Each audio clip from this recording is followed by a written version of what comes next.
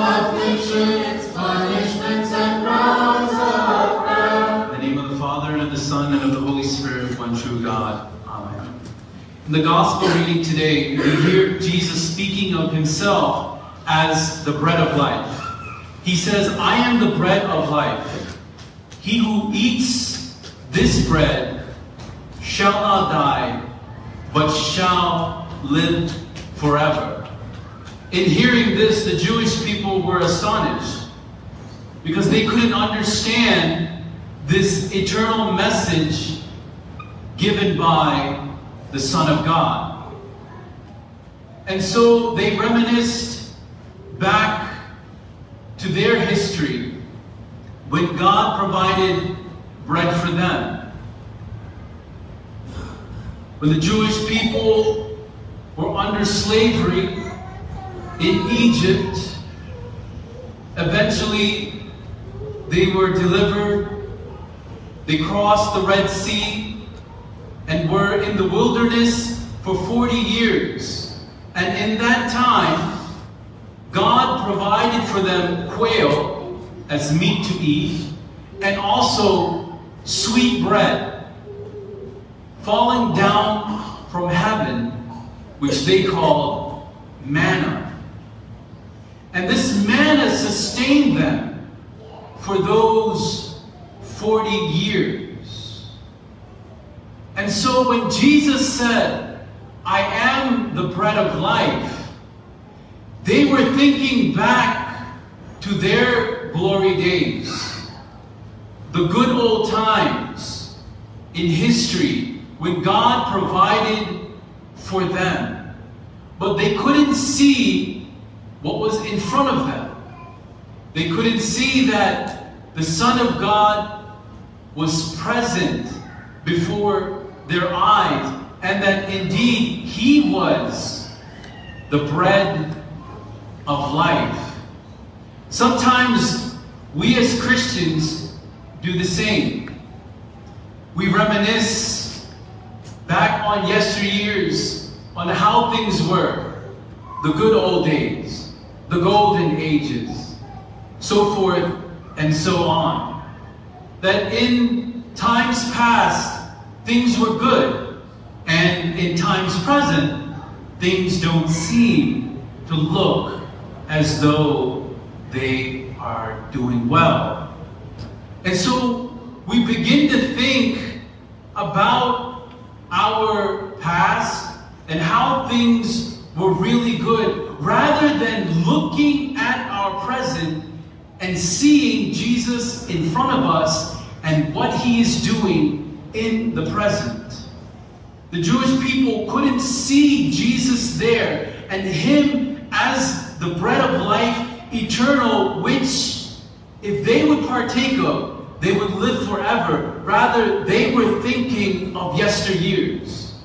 My dear brothers and sisters, don't think of yesteryears, of how things were good yesterday, last week, the year before. No, think in the present. Even though your times are troubling, challenges are there, the tribulations are there, the sicknesses and the illnesses are there, God is working in the present.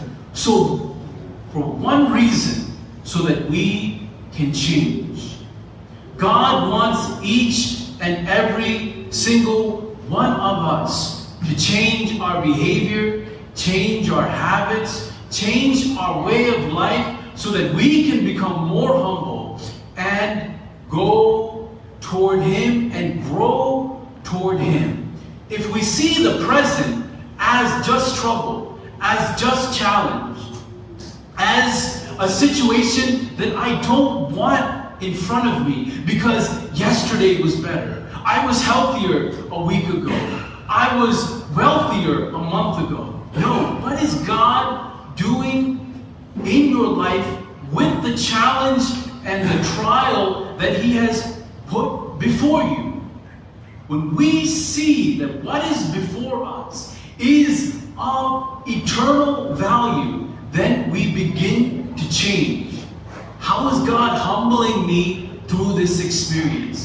Not what's God doing to me, not how is God trying to hurt me.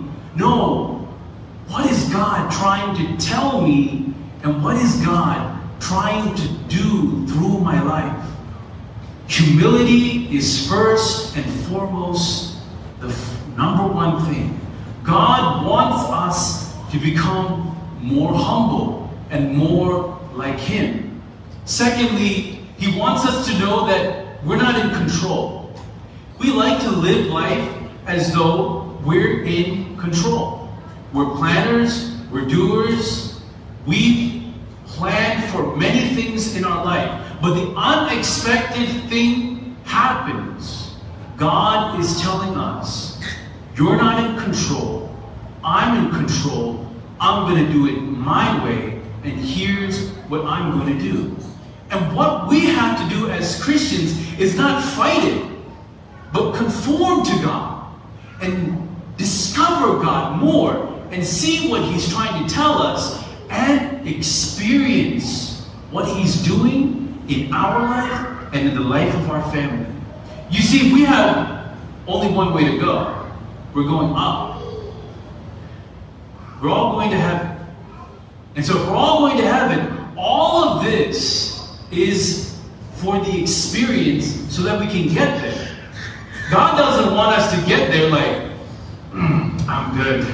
I fasted. I prayed. I did everything. I'm Orthodox. I have a nice car. I have a nice house. I have everything I need.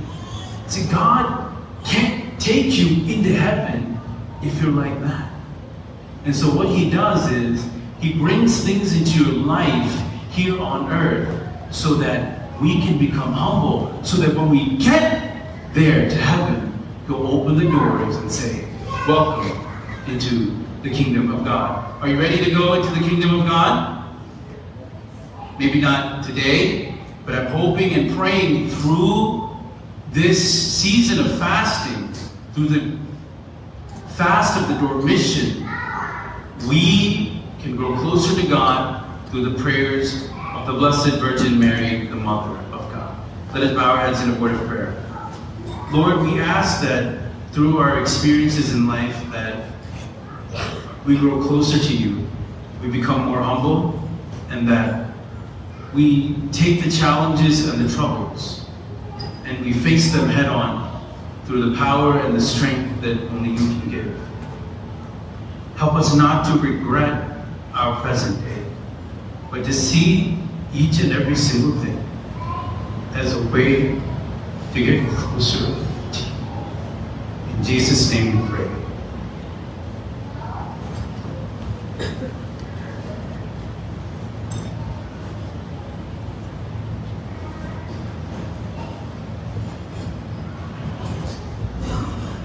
As the Father shows mercy to His children, hallelujah, so the Lord shows mercy to those who fear Him.